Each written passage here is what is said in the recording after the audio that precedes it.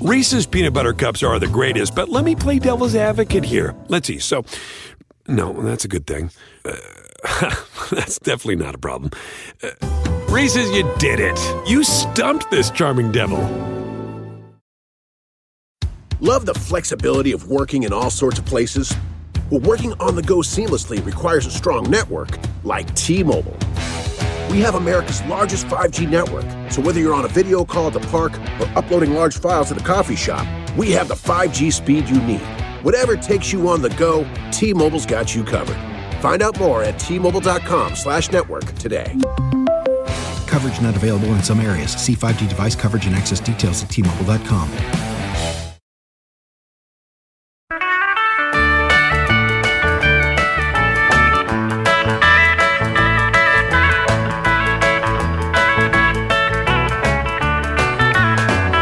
Hey, everybody, it's Andy Richter with the 3 questions.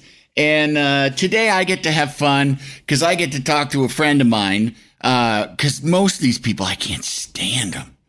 Ugh, just a bunch of tedious fucking Hollywood suck-ups and phonies.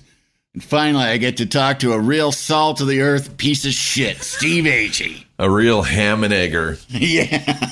What does that even, I don't, ham and egg is a weird one. Does that mean because you eat ham and eggs?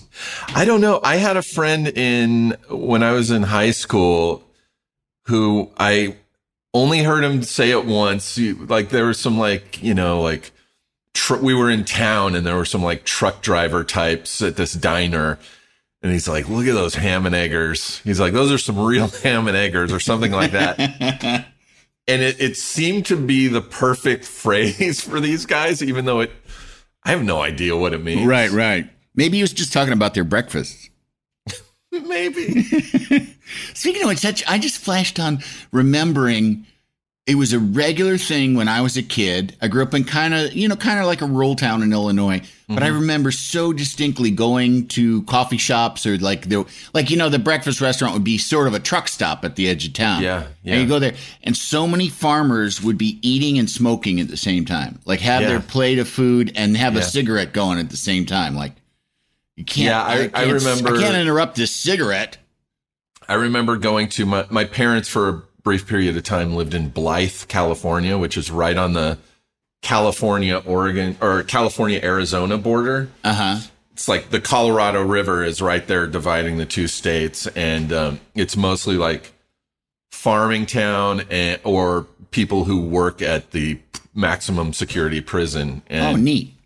I would go out and get coffee with my dad at a very similar establishment. And it was just farmers and prison guards smoking and drinking coffee. Yeah.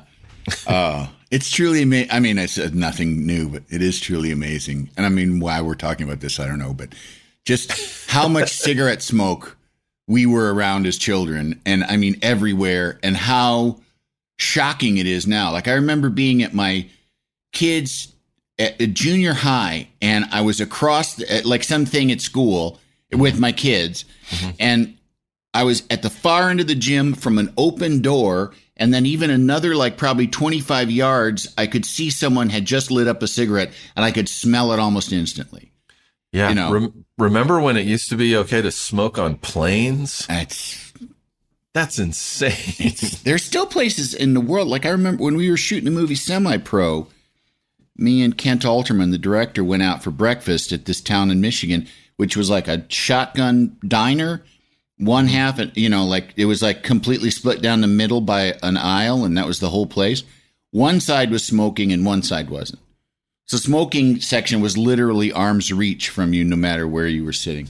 And that's in Michigan. I don't know. Maybe it's just 'cause Michigan's pretty fucking trashy, though. If there is a smoking section in a restaurant, then the whole restaurant is a smoking section. There's this is non-smokers. No, we're getting the smoke effect over here too. It's amazing how recent it was too, because I remember when we started doing the late night show on the 6th floor.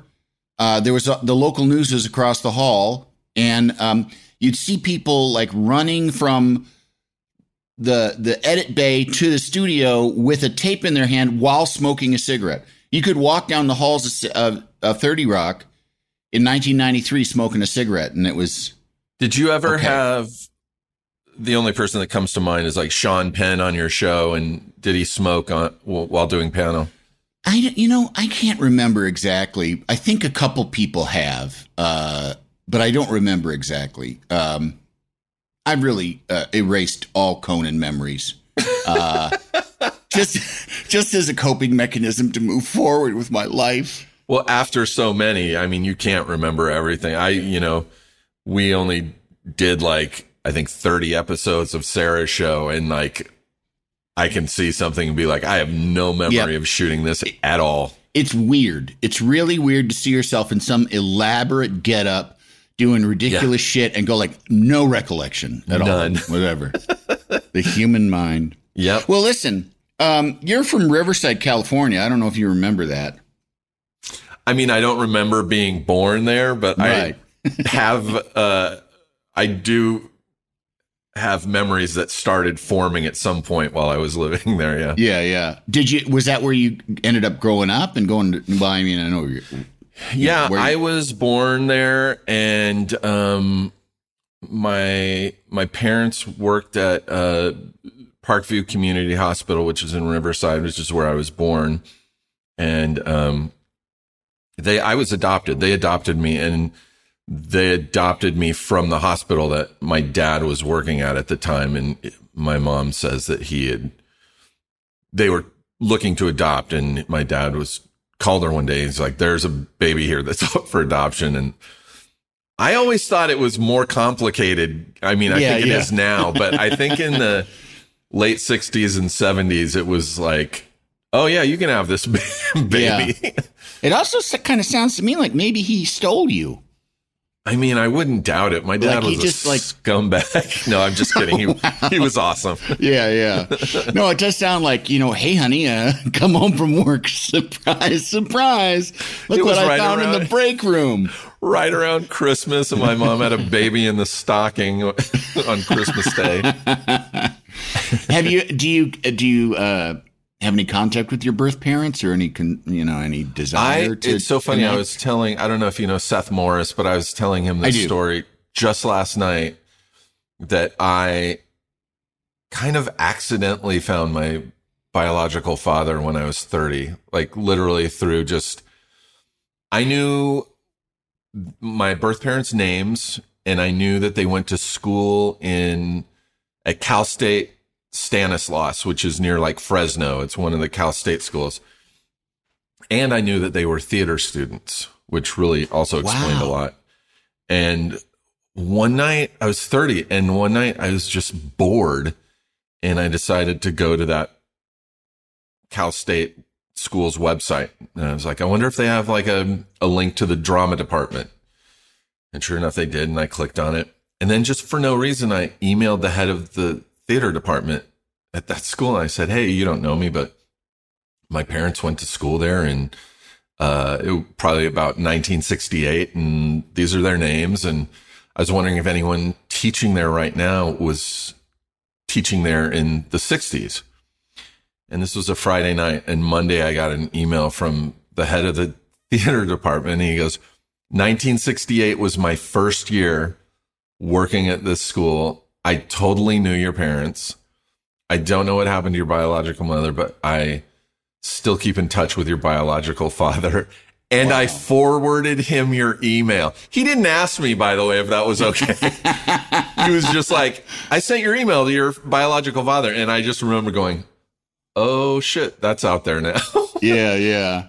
And then like a week or two later, he wrote me back in this really amazing long email about, who he was, who he is, and that I have like half brother and a couple half sisters, and yeah, he's a really cool dude. It still is a really cool dude. Is he still in California or? No, he was never in California. He lives in Eugene, Oregon. Oh, okay. And my half brother Jordan lives in Oakland, and then the two half sisters also live in Oregon. And you obviously have met them and they're in contact with them and everything. I is see kosher? Jordan actually quite often, whenever I'm in San Francisco, either doing stand up or for Sketchfest, which is every January, I get lunch or dinner with him or something. Nice. And, yeah. When he's a musician and whenever he's playing down here, I try and make it a point to go see him. And did your biological father end up doing something creative? Yeah. In fact, you want to hear something crazy? I guess. I mean, I'm here. You're like, no. So in his email, he was saying, I went to school and after I graduated, he said he moved to Ashland, Oregon, which is home of the Oregon Shakespeare Festival. Really small town. Very quaint. It's almost more like a village, but it's really a really cool town at the base of the mountains. And it's really the first town you come to if you drive into Oregon from California. And, the crazy thing is that when I was about 27, I was taking classes at the Groundlings and I had like a really long wait between classes, like a year wait. And so did my girlfriend. And we were just like, let's not just sit in LA for a year. Let's, we're young. Let's go somewhere for a year. Let's get in the car and just go somewhere. And so we got in my truck and just started driving north and we ended up in Ashland, Oregon. And we ended up living there for a year. Wow. For no fucking reason. Wow. And so I thought that was pretty bizarre that, my biological father had just ended up in Ashland. And yeah, probably when he was about the same age as I was when I randomly, for no reason, just moved to Ashland. He wasn't there when you were there, though. No, he was probably there in, the early to mid 70s. Right. Wow. Yeah.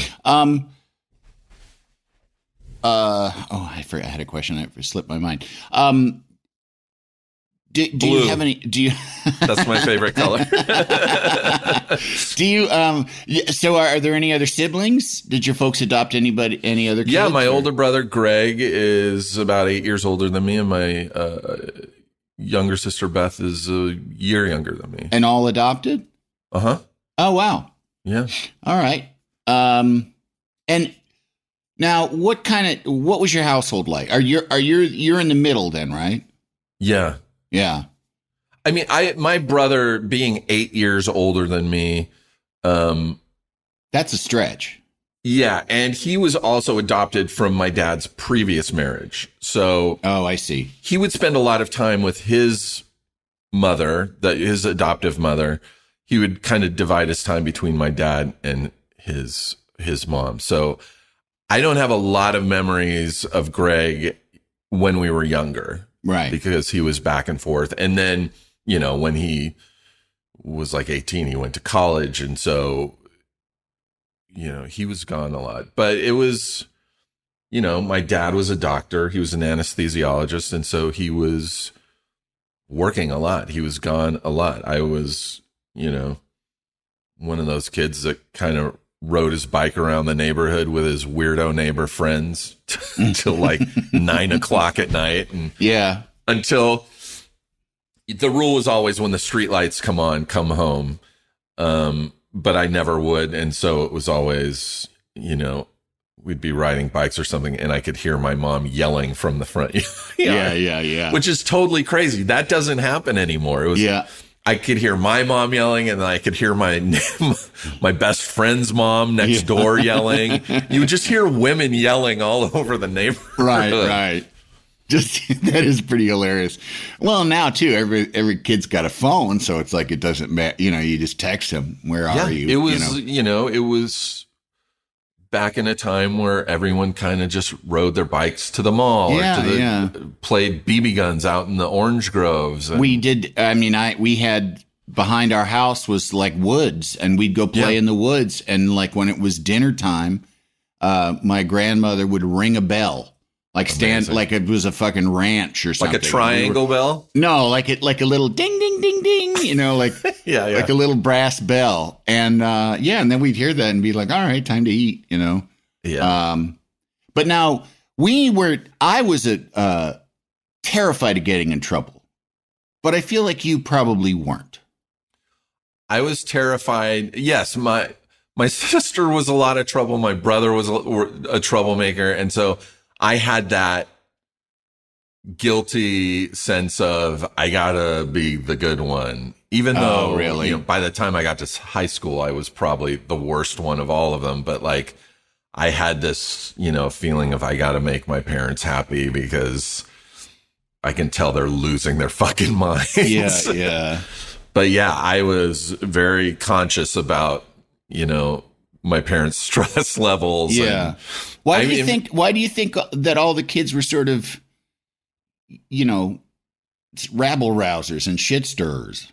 I don't know, but I can't, you know, I'm 52. I do not have kids. I don't envision having kids. So I can't imagine having 3 kids, or in your case, 2 kids, or like just the stress level. I remember one time I was probably like 8 or 9, and I was upstairs in our house, and I looked out in the backyard and I saw my dad walking around in the backyard. I think he was raking the you know, leaves in the backyard. And I remember seeing him talking to himself. Like, you know, he's 100 like yards grumbling. away. Yeah. And I can just see him raking and talking. You know, there were no Bluetooth. There's no phone. Like, he was talking to himself. And it scared the shit out of me because his father had dementia. Yeah. And so I remember a period when my grandpa was staying at our house, and he, you know, had Alzheimer's and was like, fucking thought he had to go out and get the horses in the backyard. It was fucking scary for a little kid. Yeah. And so I remember seeing my dad talking to himself in the backyard, and I was like, oh my God, my dad's got dementia. I didn't know that word when I was a little kid. But I was like, my dad is going crazy. Senile. Yeah. Yeah. My dad's unhappy and crazy. And I was very hyper aware of that. Now at 52, I'm like, oh, my dad was just fucking trying to keep himself from blowing a gasket. Yeah. You know? Yeah. I talk to myself all the time. Yeah. And also too, there is a difference, like in just terms of like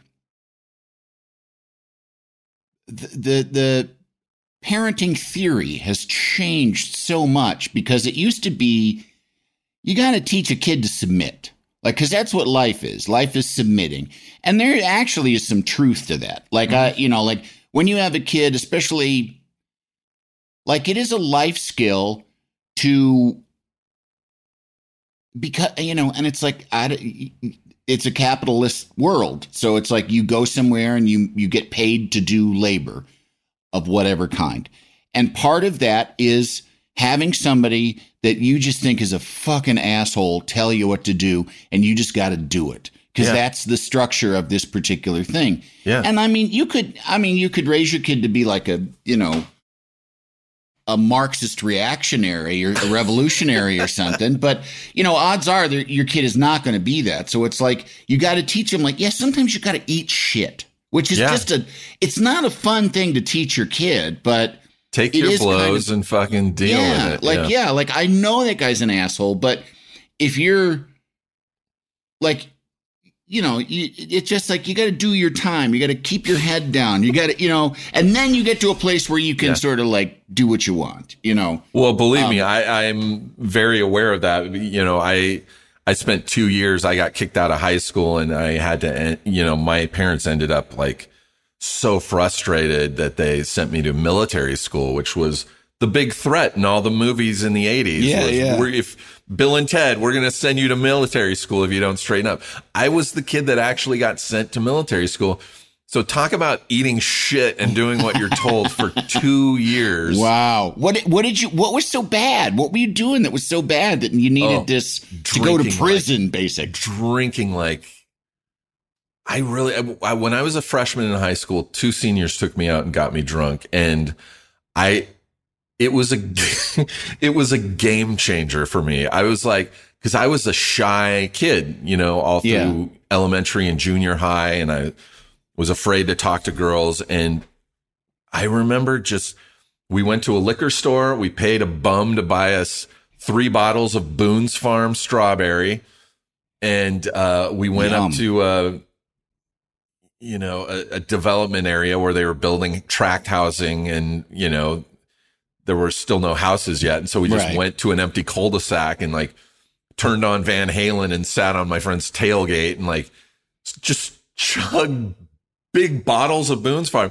And I just remember being like, am I going to throw up? Is this going to make me throw up? And they're like, dude, just shut up and drink it. Yeah. And at one point I just remember laughing so much. And then we went and watched, I think it was Beverly Hills Cop or 48 Hours, one of those movies. Yeah. And laughing so much. And then from then on out, it was every party I would go to, I would get drunk and I would be completely the life of the party and talk to girls and make out with girls. And so booze was like, it was a magic pill for me. And so I just did it constantly to the point where I started doing it in the morning on the way to school. I would get a big gulp at 7-Eleven and pour half a bottle of Southern Comfort into a thing of Coke, like a pint of Southern Comfort. And like, by second period, I'd be completely buzzed. And, every now and then my parents would look in my car and find an empty bottle of an empty fifth of Jack Daniels, which is disturbing to find in a car. Yeah. Yeah. Not beer cans, like heavy, hard alcohol. Southern Comfort was especially with to a teenager. It's like one 16. thing to find it in a 35-year-old, but teenagers are already a menace. You know what I mean? In a car. Yeah. And I, oddly got kicked out of a school for trashing a homeroom, which I actually didn't do. Two friends of mine did it, and they did it in the morning before an assembly. And they're like, dude, you got to go look at homeroom. And I walked in and they had just like destroyed it. I don't know why they did it. And as I was walking out of homeroom, a teacher saw me. They didn't say anything at the time. And then my next year of school, when I was registering, they're like, you have to have a meeting with the principal. And I went with my mom, and he's like, before we let Steve back in school, you should know that he trashed a room. And I was like, what are you talking about? What?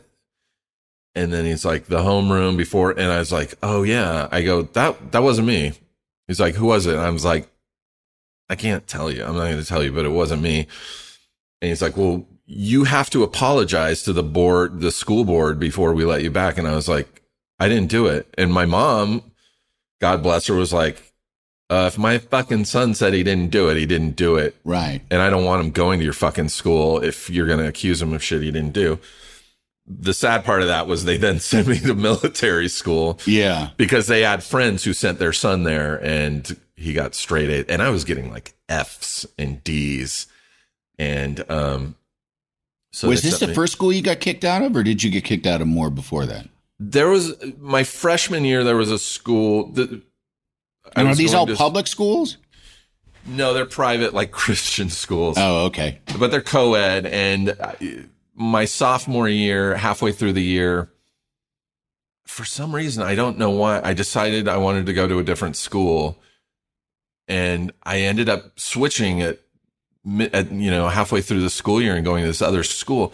And oddly, all my friends who were also drinking the next semester got busted for drinking. They all got suspended. They all had to go to like alcohol programs for teens, and I managed to avoid it. So this was my second school. First school I got kicked out of, and then they sent me all the way across the country to right outside of Philadelphia to the school where they filmed that movie Taps.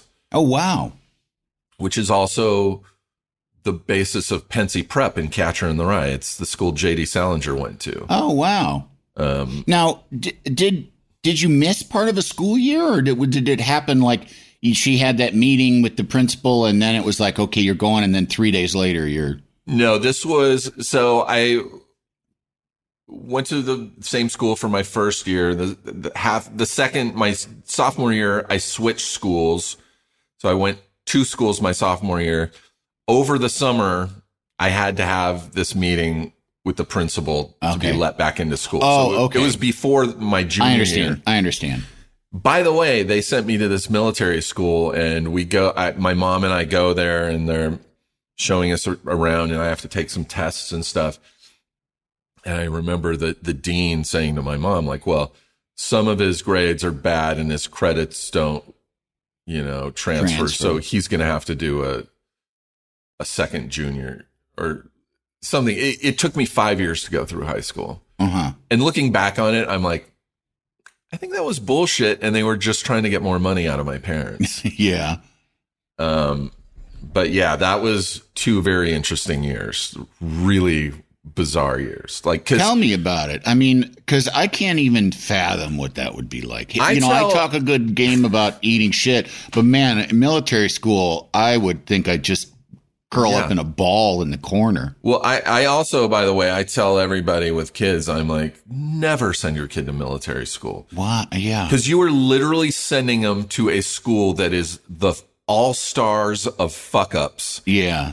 Like, I was nothing when I got to that school with like hardcore like screw-ups and like people who would go on to kill their parents and like, whoa, like really scary people.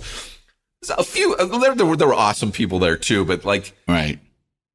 People were not, there were very few people who were there because I want to go to military school. Yeah, it was like, and it was. And they're also then taking those people and training them to fight with weapons. We did have to shoot, like, we had to shoot like just 22s, but we had to shoot guns and march. And I had to,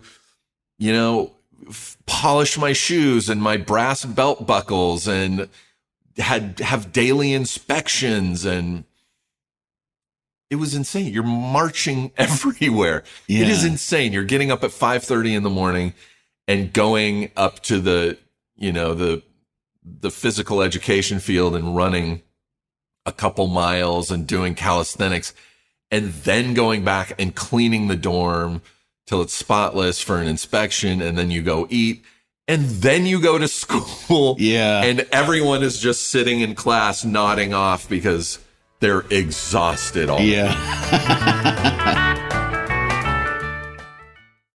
Love the flexibility of working in all sorts of places?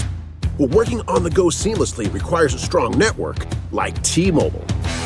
We have America's largest 5G network, so whether you're on a video call at the park or uploading large files at the coffee shop, we have the 5G speed you need. Whatever takes you on the go, T-Mobile's got you covered. Find out more at T-Mobile.com/network today. Coverage not available in some areas. See 5G device coverage and access details at T-Mobile.com. Hi, I'm comedian Eliza Schlesinger, and I've got my podcast, Ask Eliza Anything, where you can submit me your burning life questions, and I will give you real advice.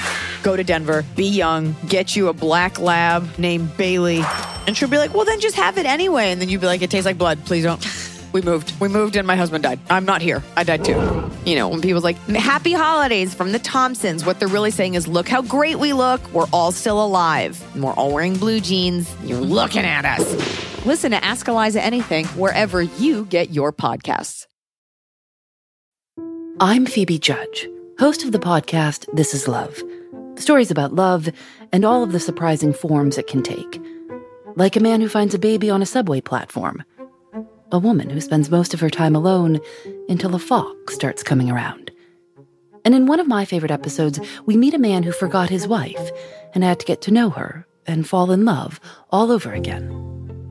Listen to new episodes of This Is Love wherever you get your podcasts. Can't you tell my love's a-growing? Wow. And do you voice your like desperateness to get out of there to your parents? Or did you just try to suck it up and, Because I remember when they told me, because I remember after this whole thing at the second school not wanting me to come back, I remember at some point going up to my parents, schools were starting up really soon. And I go, we got to figure out where I'm going to school. And they're like, we already know. We've avoided telling you to avoid conflict, but you're going to military school. And geez, I threw a fit. I was like, are you out of your fucking minds? I was like, I'm going to be a runaway. I'm not going to military school. And they're just like, try it out. If it doesn't work and you really hate it, you can come home. They just said that to appease me. Yeah. Because I've seen letters that I wrote to my parents from military school going, all right, I've tried it. This place fucking sucks. Let me come home. Like really depressing letters that were just like, this is like prison.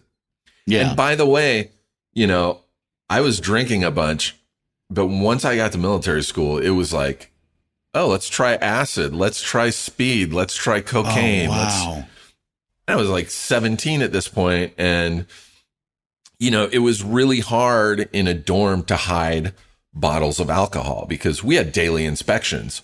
Yeah. You know, you couldn't hide a fifth of vodka somewhere, but yeah, or the smell of it on your breath or on your clothes. Yeah. yeah, but you could hide a sheet of acid, you know, under your mattress. Like it was in a book. Yeah, it was really easy to hide drugs, you know, and we did a lot of drugs. While you're running and marching and going to class or afterwards? Well, yeah, sometimes we were doing it because we had to go run, you know.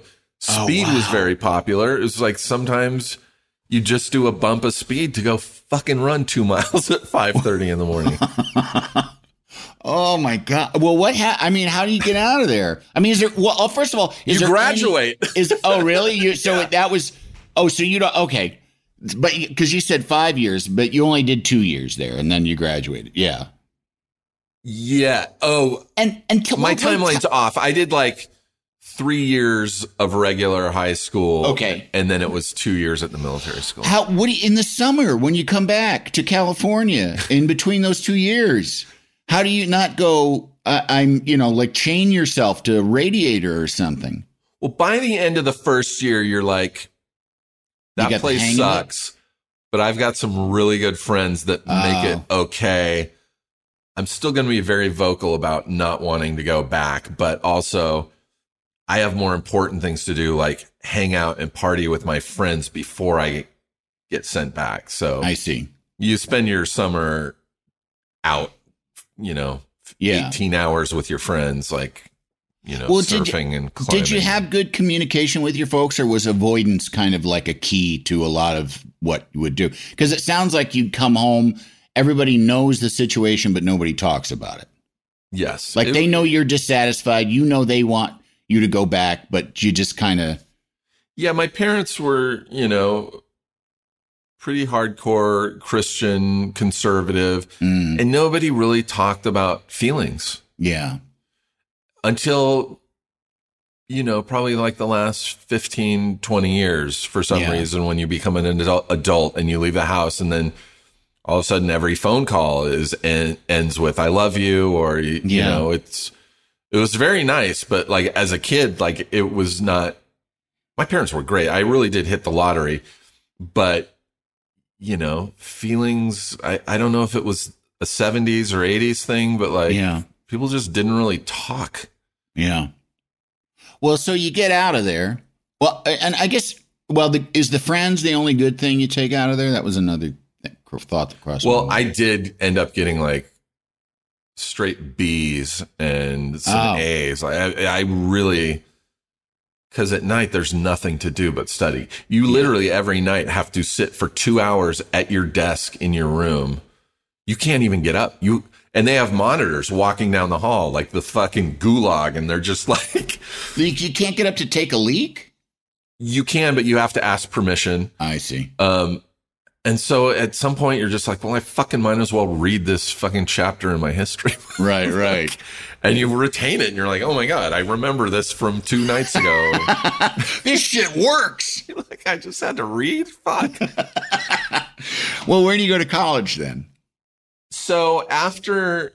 Or are you kind of like, do you feel like you don't want to go to college because you just went through all this, the intensest school there is? I never wanted to go to college. It was never my plan. Yeah. But also, all my friends, and when I say all my friends, I mean my friends from back home. I don't mean my military school friends, but all my friends, and my military school friends were going to college, and...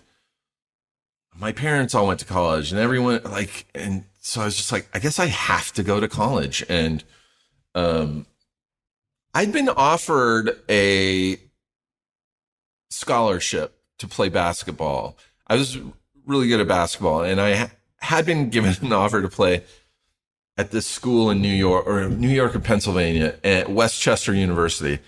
And I never told my parents about it, being offered this scholarship, as a fuck you to like, I'm not going to fucking do this shit anymore. I want to go back home. And so I just went to this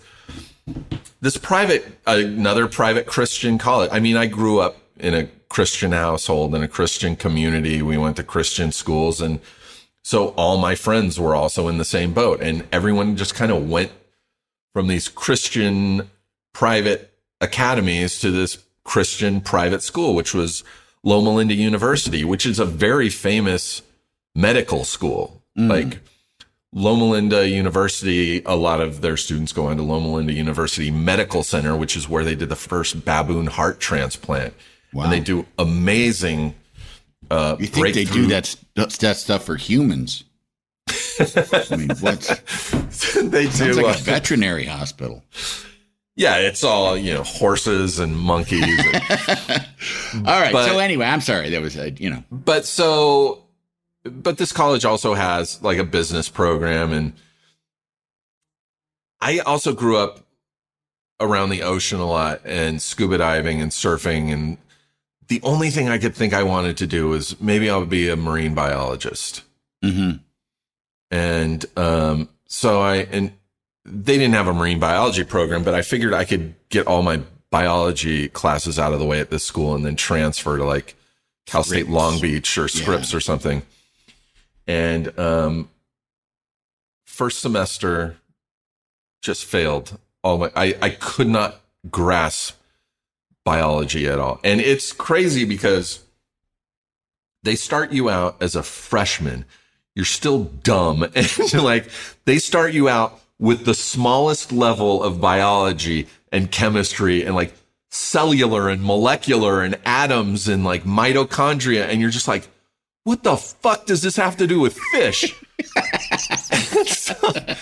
and like, I was like, no, I can't do this. I'm not. And so, halfway through the freshman year, I develop an ulcer and I'm just like, I can't do this. And then, so I finished the year undecided. And then my best friend, Sam, I remember going, just be an art major. He's like, they have an art department up there. He's like, I've seen you doodle and draw shit. He's like, be an art major. And so I was like, yeah, I'll be an art major. And so I switched and my parents were like, oh, fuck. Okay. Well, at least he's still in college. And yeah, I was like, maybe I can be a graphic designer or something. I never wanted to do any of this shit. Honestly, since I was a little kid, I wanted to be an actor and a stand-up comedian. I remember as a kid, my idol was John Ritter. I wanted to be John Ritter. Wow. And I knew that from the time I was about 10 years old. And the first album I bought at 11 years old with my own money, I went down to the mall and I bought George Carlin, A Place for My Stuff. I was 11. I didn't understand half of his jokes, but for some reason I was like, this guy's funny and I want to do this, but I had no friends. I didn't know anyone in that world and I didn't think it was possible. So I would just buy it and consume it and just soak it up. And at some point while I was in college, I joined a band with my roommate. And also I remember my mom. You've been playing guitar all along, right? No, I started when I was like 17 or 18. And I think my mom knew what was up because I remember she told me about an open mic night. She's like, you should do this. It was at this bar in fucking Riverside and I think called Carlos O'Brien's or something. And and I did stand up and she also sent me a clipping out of the local newspaper that the local community theater was holding auditions for A Christmas Carol. Wow. And I was like, okay. I was really excited and I went and I auditioned and I got the part of Jacob Marley. Wow. And like, I fucking loved it from the time I first did it and stand up too.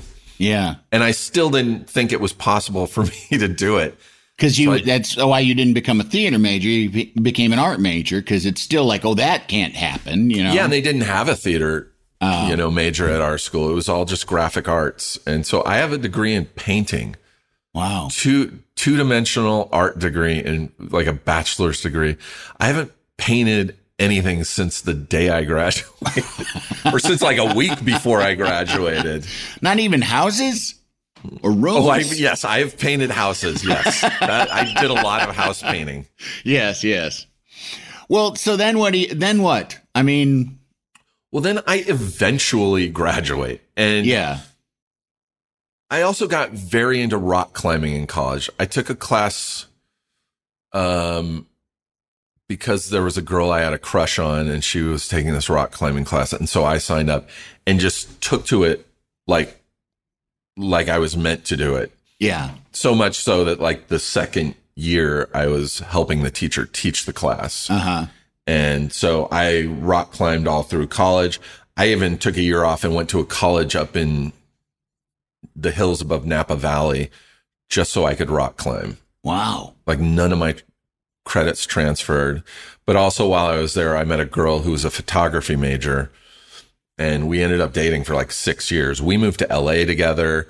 We went to New York together. In 1993, the art department that I was going to gave out a scholarship to go study abroad somewhere. And so my girlfriend and I went to New York. I just wanted to go to New York. I'd never been. And so I went and I studied. I did painting and stuff at the Art Students League, which is on like West 57th or something. Mm-hmm. And I just loved it. And, I would take like one class every other day there. And the rest of the time I would just walk around New York. I would go to clubs and I would go to museums and like fucking love it. And I believe I was there when Letterman had his last show at NBC. And you guys were announced as taking his place. I don't think I was still there when you started. Did you guys start in 94? We started in 93. Okay, so I was September of 93. Okay, so I was still there when you guys started. But also we weren't making any money. And so we blew through our money in like 6 months and was out of there. Yeah. But I had to come back anyway. And so when I eventually graduated college with my weird degree, I didn't know what to do. They don't prepare you for this shit. It's like, here's your degree. Bye. Right. And we'll ask you like once a year to donate money to us. To take their side for a second, you weren't exactly directed. You know what I mean? You didn't have like a lot. It sounds like you didn't have a lot of self-direction. No. Beyond kind of experiential kind of things. So, I mean, I think colleges do kind of expect you to have some idea what you're going to do with yourself. Yeah. And the crazy thing is I got to college and more options started opening. So it was just like, ooh, maybe I paint, or I really like playing in a band. And so when I graduated, I was already playing in a band I joined this band. It was a cover band my roommate was in, and their bass player broke his arm. And it was like that movie, That Thing You Do. But instead of a drummer, it was the bass player broke his arm. And I had a bass, and my roommate was like, you want to come play with us? We just do covers at our friend's, studio. Yeah.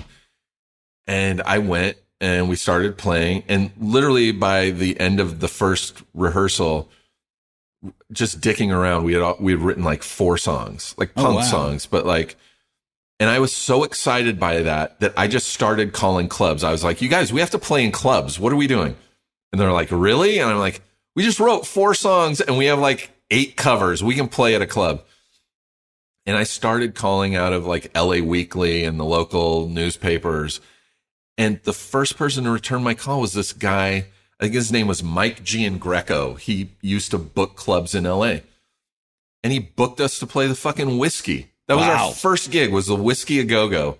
What was the name of the band? The name of the band was The Grazers. Uh-huh. And we played, and it was awesome. And so I knew when I graduated, I needed to be in LA. Yeah. Even if the band wasn't going to relocate, I needed to be there. So in order to keep from having to get a job, I enrolled at this school here in LA called the Musicians Institute. And it's like just a year program. Yeah, like a trade school. Yeah. And I went because I wanted to learn to read music and I wanted to learn proper technique, which I learned. Yeah. And,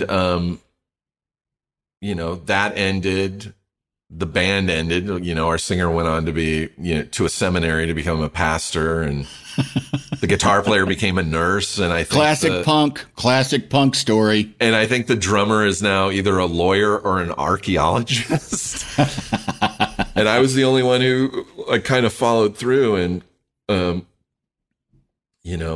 the day I graduated from the music school, my girlfriend broke up with me and moved back to Sacramento, and I was stuck here, and but I fucking stayed. I loved LA, and I loved every bit of music. And I met a girl and started dating her. She was taking classes at the Groundlings, and I went to a show and was like, it was the light bulb. I was like, this is it. Yeah. I need to be doing this. And I had already known about, the Groundlings and, recruiting for SNL. And I was like, this is how I get into TV. I was like, this is a much better entrance into comedy for me. I love sketch comedy.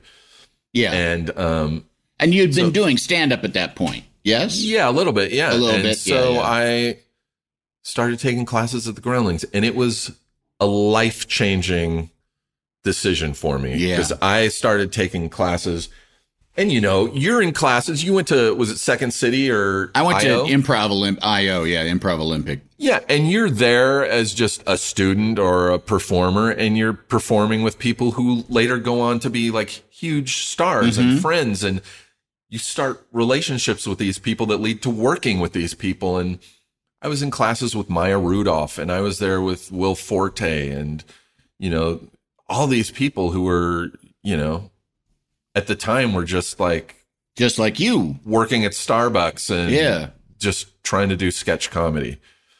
And eventually, I got voted out of the Groundlings. What? Voted out? Oh, what yeah. Is that? The teachers vote or something? Well, after my last class, it was like they have to vote on whether or not to let you into the Sunday Company, which is kind of like the minor league performing troupe. And it was just like, no, I don't think we need another white guy. Maya made it in, which I was a no-brainer. Not because she's black or Jewish, but because she's fucking incredible, you know? And there were people that I was in classes with that you could just tell, like Melissa McCarthy, you're like, she's going to be, like, you could tell, like, that person's going to make it. That person's going to make it.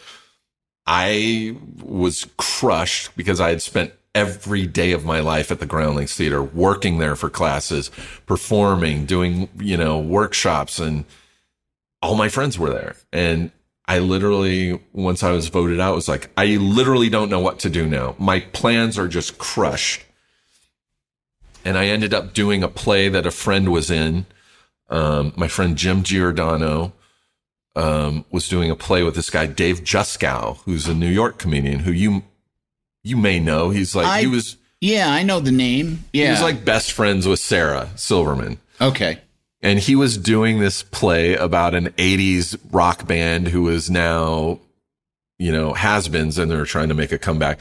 So he needed someone who could play guitar because somebody dropped out of this play.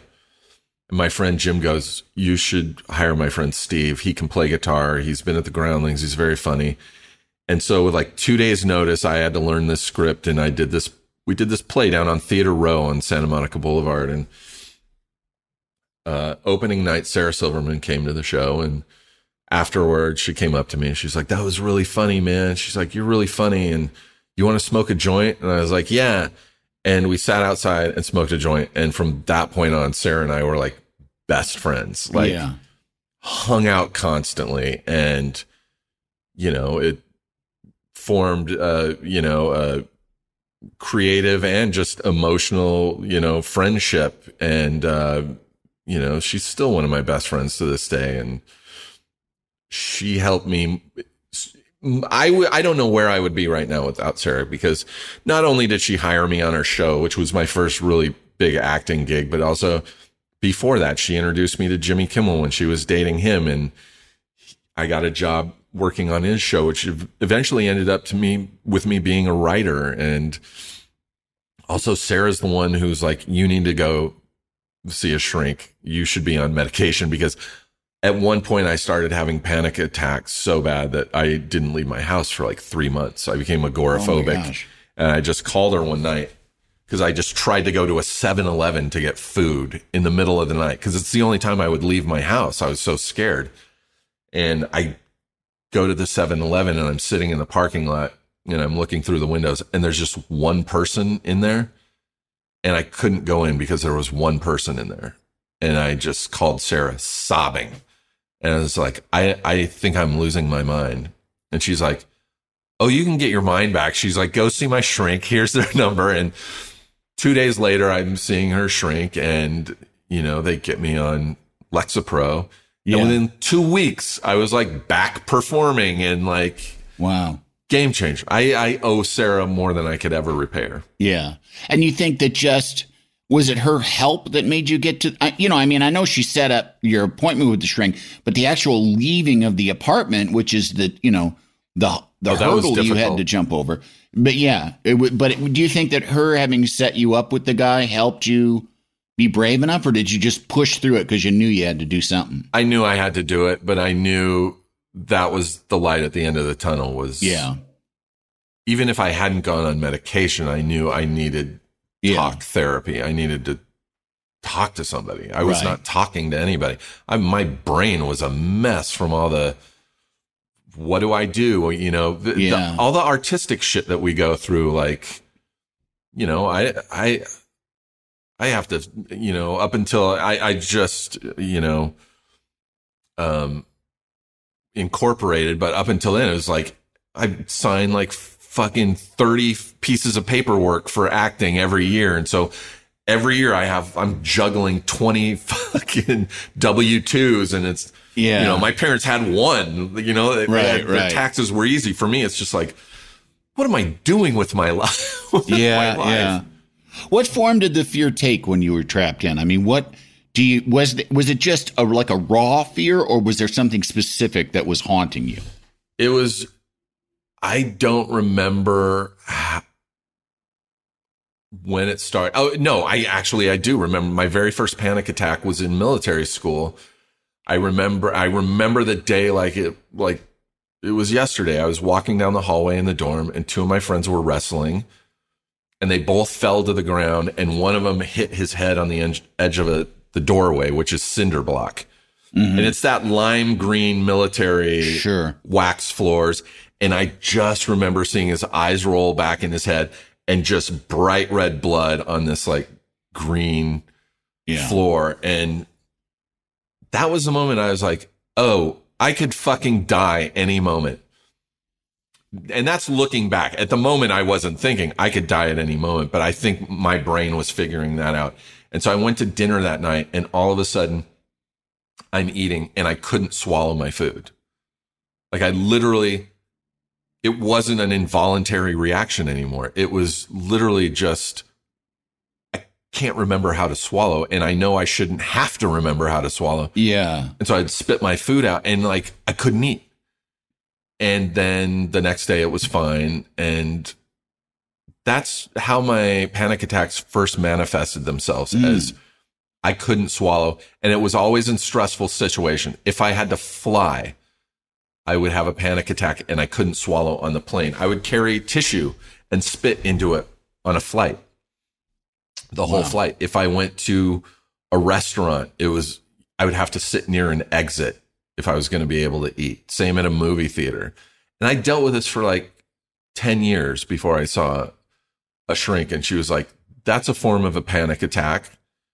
And also it would also manifest itself sometimes in trouble breathing. Like, not trouble, but I would get this sense that I wasn't getting enough air in my in my lungs, which was really weird because I was taking in tons of air, but it just felt like nothing was going in.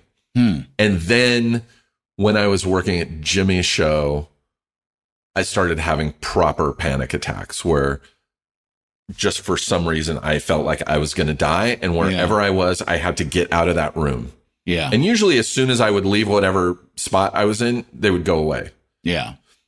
And that would happen like once every few months. And then they started happening once a day. And then like 10 times a day to like, jeez, clearly I can't go out anywhere because I'm going to have a panic attack.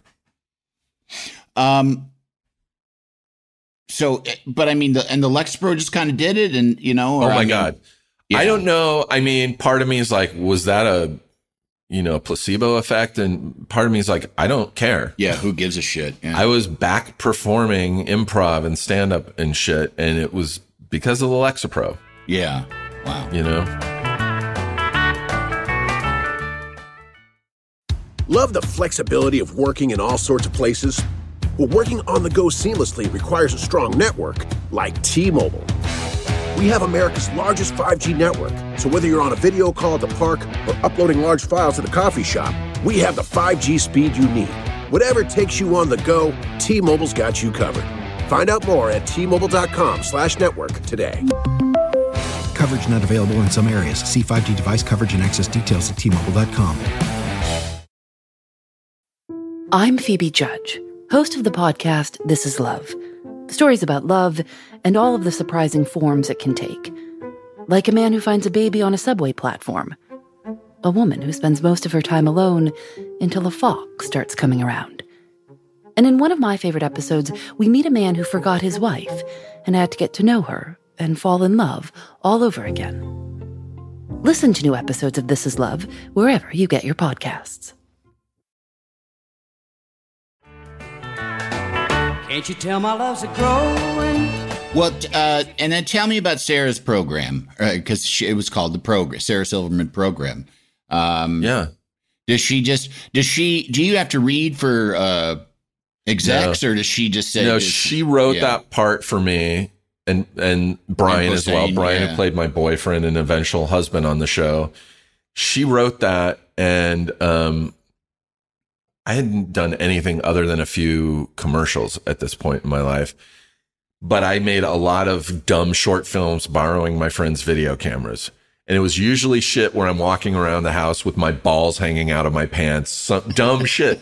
Or I go to the bathroom to take a shit and it's 5 minutes, literally 5 minutes of me just squeezing. And then I get up and there's a fucking can of soup, like a hard can of soup. And dumb shit like that. And so Sarah tells Comedy Central, Brian Posehn and Steve Agee have to play these parts. They're like, yeah, Brian, okay, we don't know who Steve is. No, we want to hire somebody else. And she's like, no, I wrote this for Steve. It's going to be Steve. And they're like, well, can we see anything you got tape he's on done? him? Yeah. And so Sarah's like, put all that shit on a DVD and send it to me and I'll give it to Comedy Central. I was like, holy shit, okay. And they saw it and they were like, ugh, all right, okay. This guy's a psychopath, clearly, but we're going to hire him. And they hired me. And Sarah, this was the second incarnation of her show. She had originally written a show for herself that she wrote with Larry Charles, who's very funny. People would know as, producer of, Seinfeld and writer on Seinfeld and director of the Borat movie. Like a brilliant, funny guy. Very funny, established guy. Awesome dude. So she wrote a show before the Sarah Silverman program that also had a part for me in it. And it was like Sarah and I believe Paul Rudd and Kevin Corrigan and myself. And it was really funny. And she had originally pitched that one to HBO and it didn't go. And so then this thing happened. Oh, wow. And we did, 4 years of the show, and it was awesome. It's such a funny show. It's so great. And when that winds down, does it get canceled? I mean, does Sarah decide she doesn't want to do it anymore? Or it kind of, what's funny is after the second season, they would like wait really long periods of time between seasons. And after the second season, which did really well, there was just this holding pattern where we didn't know if we had a show or not. And Sarah demanded a meeting, and she went into Comedy Central, and she's like, look, I don't care if you cancel us or not, but just cancel us. I need to know if we have a show or not. She goes, I don't want to be treated like Amy Sedaris. Yeah. Because Strangers with Candy was never canceled. Right. It just stopped. They just stopped. Yeah. She's like, I don't want to be treated like Amy Sedaris. And they go, who? They literally, Comedy Central. Wow. Said who to quite possibly the funniest woman on the planet. Yeah. Whose show was incredible. And that's just because it was a new crop of dum-dums? I guess so. Yeah. Yeah. And they're just like, and she's like, Amy Sedaris, she had a show on this channel for what, 3 or 4 seasons. And they're like, oh, yeah. Oh, right. Sure. And so they're like, yeah, we'll give you a 3rd season. So we did it thinking, this is it. This is probably going to be it. They never canceled us until after we wrapped. So we didn't get to do a proper ending, but we all kind of figured it was the 3rd season was the last season. Yeah. And it was. And what, I mean, what's that like? I mean, I know what it's for me. I've as been like canceled that's a lot. You know? That's my first acting gig, and I was just like, kind of crushed, but also I had managers at the time who were like, "Hey, man, this is good. That was Comedy Central. You're making no money. We're going to get you on a network show. People know who you are now. This is a good thing." Cut to 2 years later, I haven't worked, and I'm just like, hey, man, where is that good part of me getting fired from Sarah's show? And then I just became a character actor where I just guest starred on shows I'm still doing that. And it's there was a point like a couple years ago where I was a recurring character on, I think, like 4 or 5 shows that were running. Like, you could turn on a TV and see me almost every night of the week on You're the Worst or New Girl or American Housewife, or just tons of shows that I was on at the same, and like not a guest star, but like recurring like character. Right. And I just couldn't get over that peak to like my own, to being back as a regular until this past year.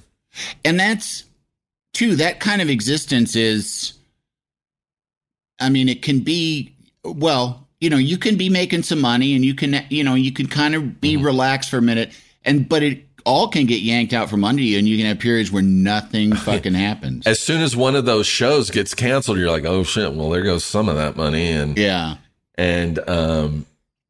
it's a crazy, unstable existence. And it's not like, I have friends in the 90s who bought houses from doing a guest star on Friends or doing a commercial. Yeah. They would be able to buy a fucking house. Get the down payment. Yeah. And now it's like, no, you'll cover your rent for maybe 2 months if you do a guest star on a show. Yeah. You have to be constantly working. Yeah, no, you could make, if you got on a big national commercial, it could be a couple $100,000, and that just doesn't exist anymore. And, there's part of me, and it's the same thing in television. And like, if you wrote on Frasier for 5 minutes, you could get a $2 million, holding deal for a couple of 3 years. Yeah. And then those went away and people were like, oh no, that went away. And it was kind of like, well, yeah, because that was fucked up. That was like, that was too much. That was, the pendulum had swung way too far in the direction of giving everybody a bunch of money to do nothing, except have meetings. So totally. Now, again, you are friends with James Gunn, right? How do you know James? So I've known James now for probably about 12 or 13 years. My friend Shawnee Smith, who is an actor who people would probably know from like Becker, or in the 80s, she was, when she was a teenager doing movies like Summer School or, with Mark Harmon and The Blob. Mm-hmm. And Shawnee's always worked. And, my God, Summer School. Would know her from horror fans would know her from the Saw movies. She's in all the Saw movies. Oh, she's like the main person. summer school, because my daughter, who's 15, went through a period a couple of years ago, and it was really fun, of wanting to see all the shitty movies that I watched as a teenager. Not because I watched them. She's just like, I want to watch 80s and 90s shitty teen movies. And that was one of them that I've seen that movie like 4 times. Yeah, Shawnee played the pregnant. Shawnee was the pregnant girl in the summer school class. And so Shawnee, because of all the horror movies that she had done, she co-hosted a show with James Gunn on, I think, VH1 called Scream Queens, where they were going to find the next, like, Jamie Lee Curtis or Shawnee Smith to do some horror movies. Right. And one night Shawnee called me and she's like, hey, I'm supposed to go to this like dinner party thing at James Gunn's brother's house, meet up with James. She's like, do you want to go with me? I'm not going to know anybody there, so I want to bring somebody. I was like, yeah, I'll go. Okay. And so we go, and like, I just immediately hit it off with James. It was like when I met Sarah, it was just like, we were goofing around and joking the whole night. And then he goes, hey man, we do this every Sunday night. If you want to come back any Sunday. And I went back every Sunday. I loved everybody at those, like all James's friends, everybody there. I fucking love, and I'm still super tight with to these days. Shawnee never went back. I kept going back and just formed this awesome like friendship with James. And James is one of those people, like Sandler, who likes to work with the same people and likes to work with his friends. Yeah. They're long days. They're long days. So you might as well surround yourself with people that you enjoy being around. Why wouldn't you do that? Yeah. People are always like giving Sandler shit for like, why are you always hiring Spade or Schneider or Nick Swartz? And I'm like, because he fucking likes having them around and he likes working with them. And I'm like, I get it 100%. And if I was in a position of power, I would do the same exact thing. I've asked people, if you opened a hot dog stand and you had friends that could come and work at your hot dog stand, would you go, no, that they haven't earned it, Like I need to see some fresh faces at my hot dog stand. No, you just hire the people because then you know them, you trust them, you like being around them. 100%. I've been on a few occasions, been in movies or television shows where the intention was to hire a friend. And then for whatever reason, studio notes or whatever, the guys in charge, the people in charge weren't able to do that. They had to hire someone because of some other thing. Yeah. Always, at least 3 times I've had conversations where somebody's like, that was a terrible mistake. I should have just hired my friend because it would have been better. My experience would have been better and the product would have been better. That's also why a lot of directors will meet with people like, as opposed to just an audition where they look at the tape and are like, yeah, that was a good performance. They want to meet with people because they're like, I want to make sure this isn't a sociopath I'm dealing with. And so I've worked with James now on like 3 or 4 of his movies, and now one of his, we just did a TV show together up in Vancouver for 7 months. Okay. Which TV show is that? So we did. You did Suicide Squad with 2019 to early 2020. We shot the Suicide Squad, and then last fall, like late summer, early fall, Warner Brothers asked James. They said if you could do. They were really happy with the movie, the way it was shaping up, and so they said if you could do a movie, or if you could do a spin-off TV series with one of these characters, who would it be? And he said, I want to do it with John Cena. And so we did, we spun off Peacemaker, which is John's character from the Suicide Squad. 8 episodes for HBO Max. They'll be out in January. Oh, cool. Yeah, it's really good. I mean, if anyone listening likes Suicide Squad, they'll love Peacemaker. It's really funny. Oh, good. That's great. Yeah. And do you play the shark? Because didn't you play the shark guy? You're like the shark guy, right? Shark guy. Well, I don't know. I had 2 jobs on that movie. I did the motion capture for King Shark, which was really the majority of my job. Like I think at least going into it, I had more days of work than anyone on the movie, including Margot. Like it was like, wow. I think it was a 90-day shoot and I worked like 80 days. Wow. it was all, running around with a weird shark head frame on my head. And were you in leotards, or was that? Yeah, leotards. Or if I was in the water, I had a wetsuit, and it was crazy. It was a lot of fun. And then I played this guy, John Economist, who's an actual character from the comic books. He's the warden of Belle Reve Prison, but in this movie, I'm kind of like one of Viola Davis's right-hand goons. Right. An agent, which is what I'm doing in the TV show. Yeah. I'm that character.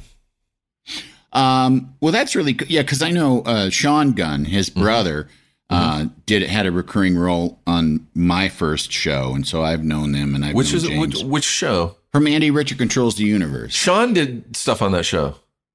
That's what I'm saying. Yeah, Sean no, I'm saying I don't remember. Oh, yeah, he did. He played. He and there's another actor whose name is skipping my mind, and I feel terrible about it. Andy Richter. No. I can't remember this other guy's name. Charlie Finn, maybe I want to say, but Pat Finn. No, it wasn't Pat Finn. But they played like frat boy, a pair of frat boys that I tried to impress, and so I had known. I knew Sean, and I don't. I met James, but we mostly are like online pals. Yeah.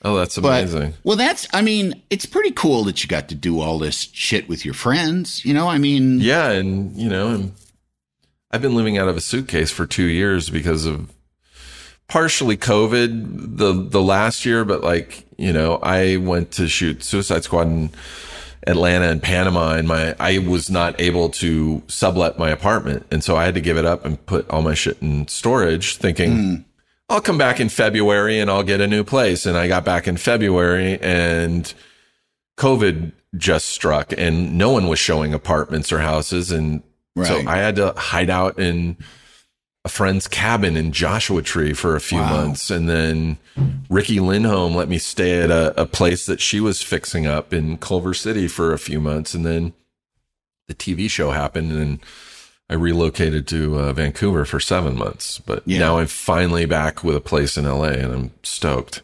Was COVID tough on you because of your anxiety issues?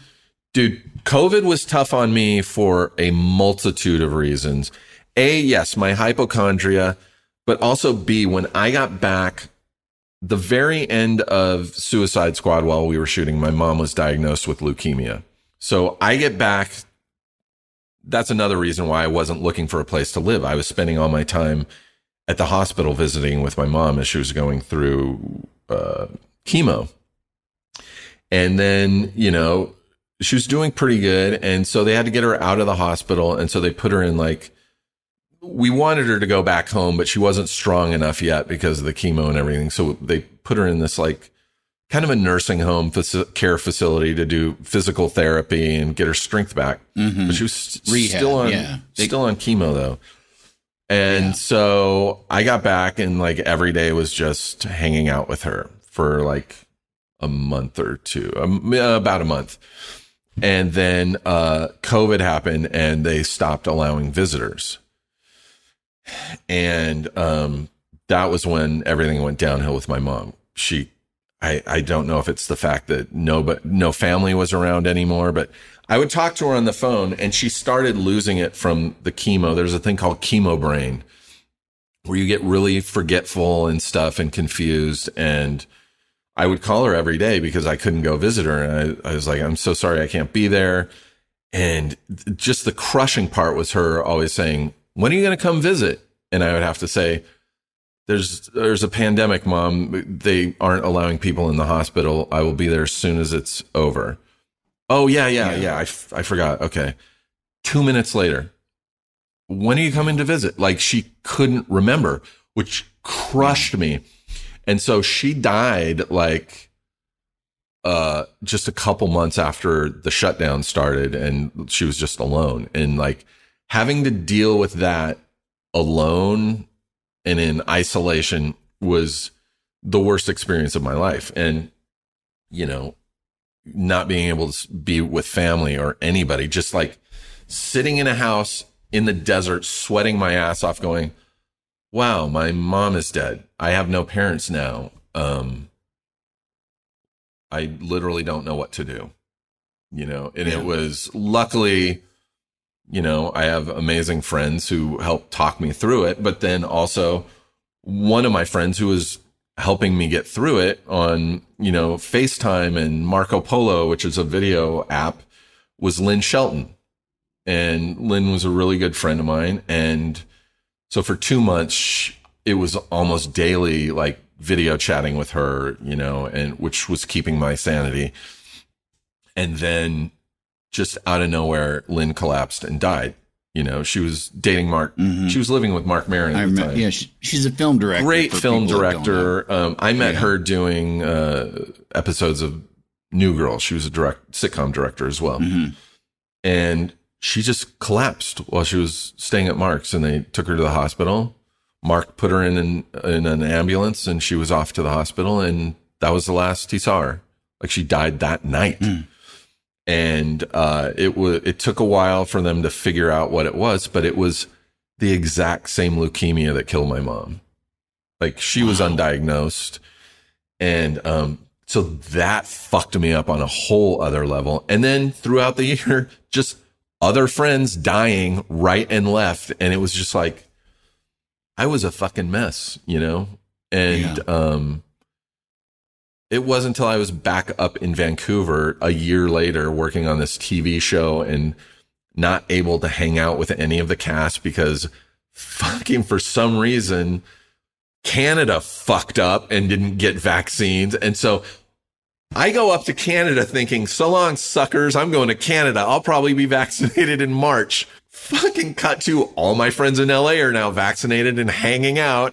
And I'm like sitting in a fucking apartment in downtown Vancouver, just hoping I have work that day because like I'm not hanging out with anybody.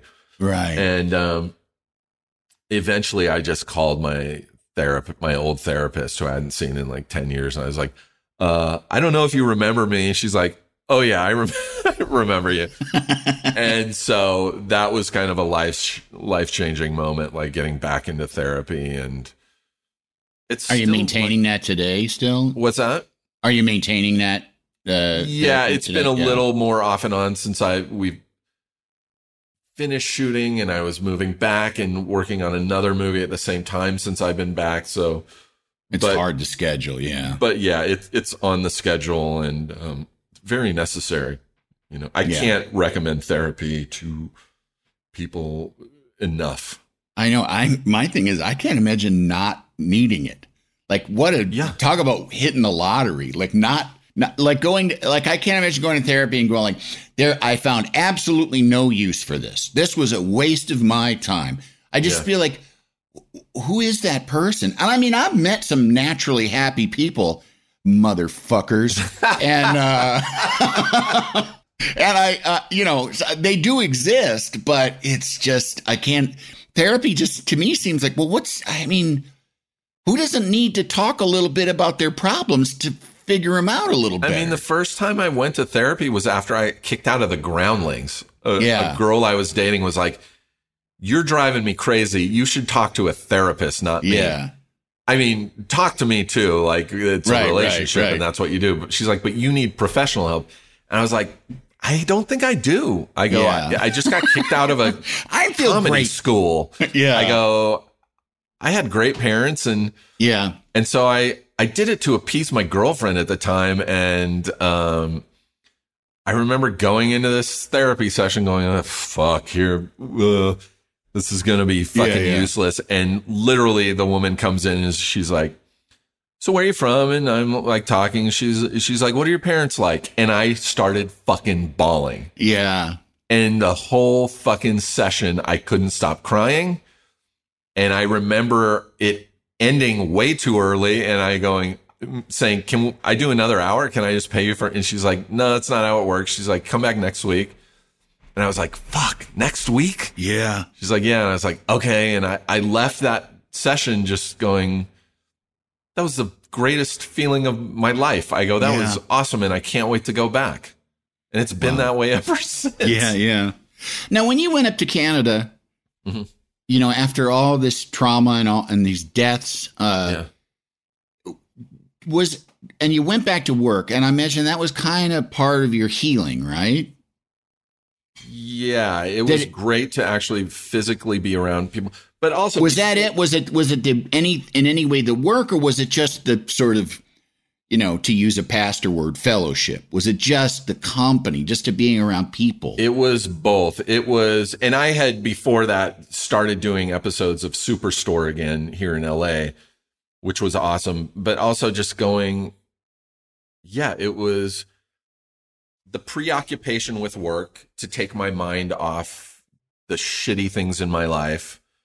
And just being able to focus on work and not think about that was amazing. But also being around friends, like on Superstore, I was friends with all those guys, Mark McKinney and Ben Feldman and Colton Dunn and all of them. Like, It was so good to, granted, the first time you go into work during the pandemic, it's terrifying. Yeah. Although now I feel safer on a set than I feel anywhere else because of the amount of testing they do, and everyone is wearing masks. So like, even in the rare occasion that COVID manages to get to the set, it doesn't spread because everyone's wearing masks. So I feel, and you're working in different zones and it gets squashed right away. Yeah. Yes. They'll be like, there was a COVID positive case. It was in the art department. So it never made it this far. You're fine. We can keep working. But the first time you're on set and the AD says, all right, take your masks off. It's just like, oh God. But yeah, it was being around friends. In fact, I remember in January, we're shooting like the first or second episode of Peacemaker, and it's a dinner scene, and we're in a restaurant, and I hadn't been in a restaurant in almost a year. Yeah. And we go in, and it's me and Danielle Brooks from Orange is the New Black, and my friend Jen Holland, who's on the show, and this guy Chukwudi Awuji, who's this amazing actor who everyone's going to know. Yeah. And John Cena. And we're all in this booth, and they would cut, and they'd be like, okay, you guys can go back to, your trailer or whatever while we set up the cameras and, for coverage. We're just like, no, we'll wait here. Like, it was the closest thing to a dinner. Like, we were sitting at a table. So it was like, we didn't want to leave. So we all just stayed at the fucking table. Yeah. That's nice. It was awesome. Well, what's your future plans? I mean, if you give the right answer, you can have this bank loan. Well, my future plans are to keep working now that I'm renting a house now. This is my first house. Oh, wow. Didn't buy it because my accountant was like, you don't want to buy a house right now. It's insulting. Yeah. The prices are insulting. Yes. So he's like, if you want, rent a house. So I have a year lease here, and, I don't know if the bubble's ever going to burst because it seems like they've always been expensive here in LA. Yeah. But I like this house, and so I hope I can keep working to afford to keep living in this house. And, eventually, if we get a sequel to Suicide Squad and a second season of Peacemaker, maybe I can actually buy a house. So yeah. Any writing or anything? Or I'm writing stand-up again. I haven't performed because of the pandemic in a year, so I'm writing again, and that's exciting. And I was gonna say I got to a point like a year or two ago where I was thinking about houses more than I was thinking about girls. I was just like, I would go on Zillow and Redfin more than I would go on Pornhub. It was just like, I was like, houses were my new porn, man. Still are, man. I just want to own a house. Yeah. Well, what do you think? What do you want people to take away from your story? That I'm fucking probably as crazy as I see. No, I mean, I listen, I love going to the mental illness aspect of my life and, having to deal with that. Because I just want anybody out there who's dealing with this shit who doesn't realize they're having panic attacks or have, depression to like go, oh my God, that's exactly what I have. Because when I was in high school and college, there wasn't the internet. I couldn't search symptoms. I was like, I'm going crazy or I'm dying. Yeah. And it wasn't until I came to LA and started hanging out with other actors and comedians that they're like, I would say like, God, I was in this restaurant last night and I like, just my heart started racing and I started sweating and I had to leave. And I think I'm dying. And my friend be like, the fuck are you talking about? That's a panic attack. I have them all the time. And I was like, what? And then I started just I would talk openly to anybody going, do you ever get like panic attacks? And, yeah, duh, dude, all the time. And it was the best.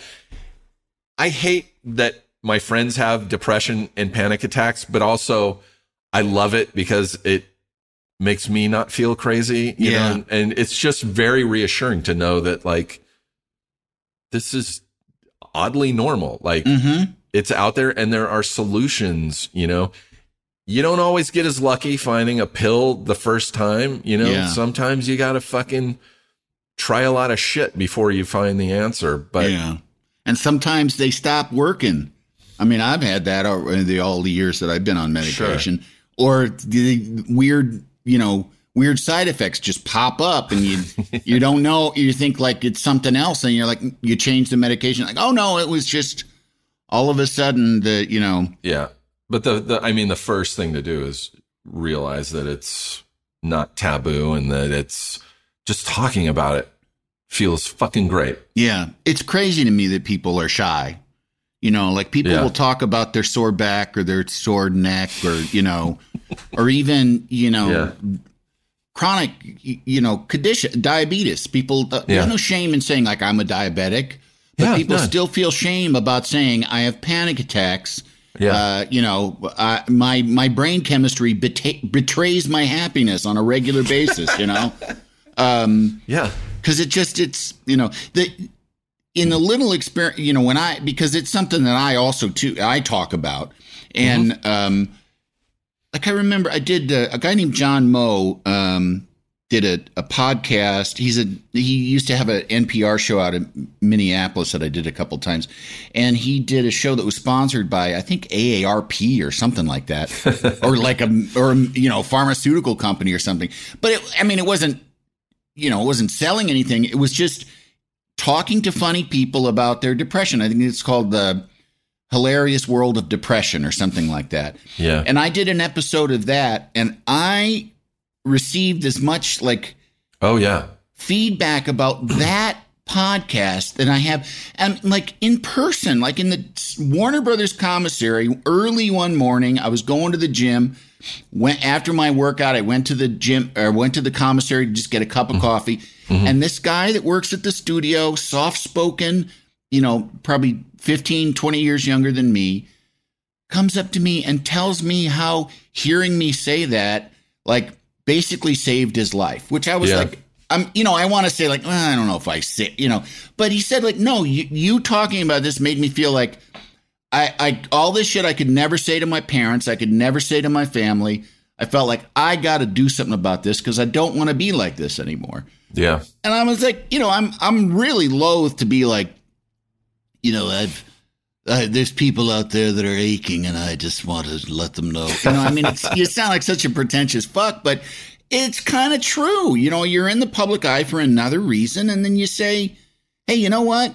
My brain's fucked up, and I work hard at getting in front of that. And I'll tell you, when you came and did the podcast that I used to do with Busy Phillips, and we talked all about depression, that got some of the biggest, feedback from people going, oh my God, I had no idea. This is amazing. I'm going to go to therapy, or it was amazing the amount of people that found it helpful. And by the way, there's another podcast. It's hosted by a comedian named Paul Gilmartin.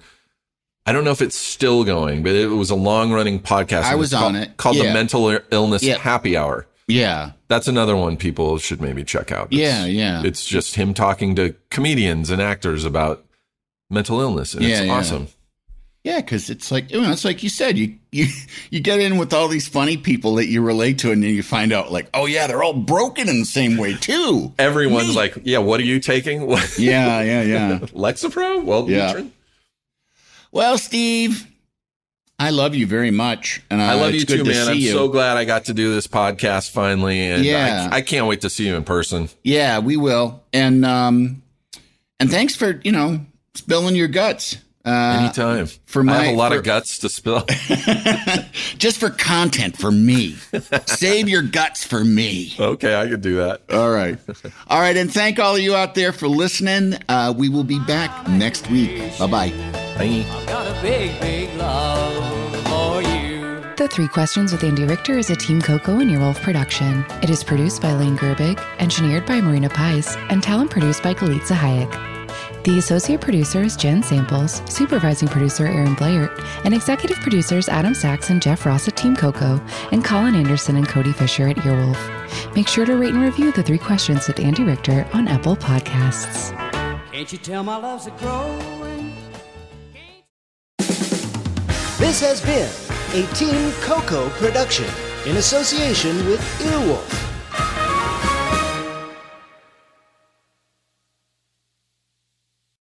Love the flexibility of working in all sorts of places?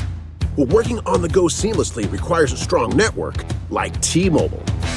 We have America's largest 5G network, so whether you're on a video call at the park or uploading large files at a coffee shop, we have the 5G speed you need.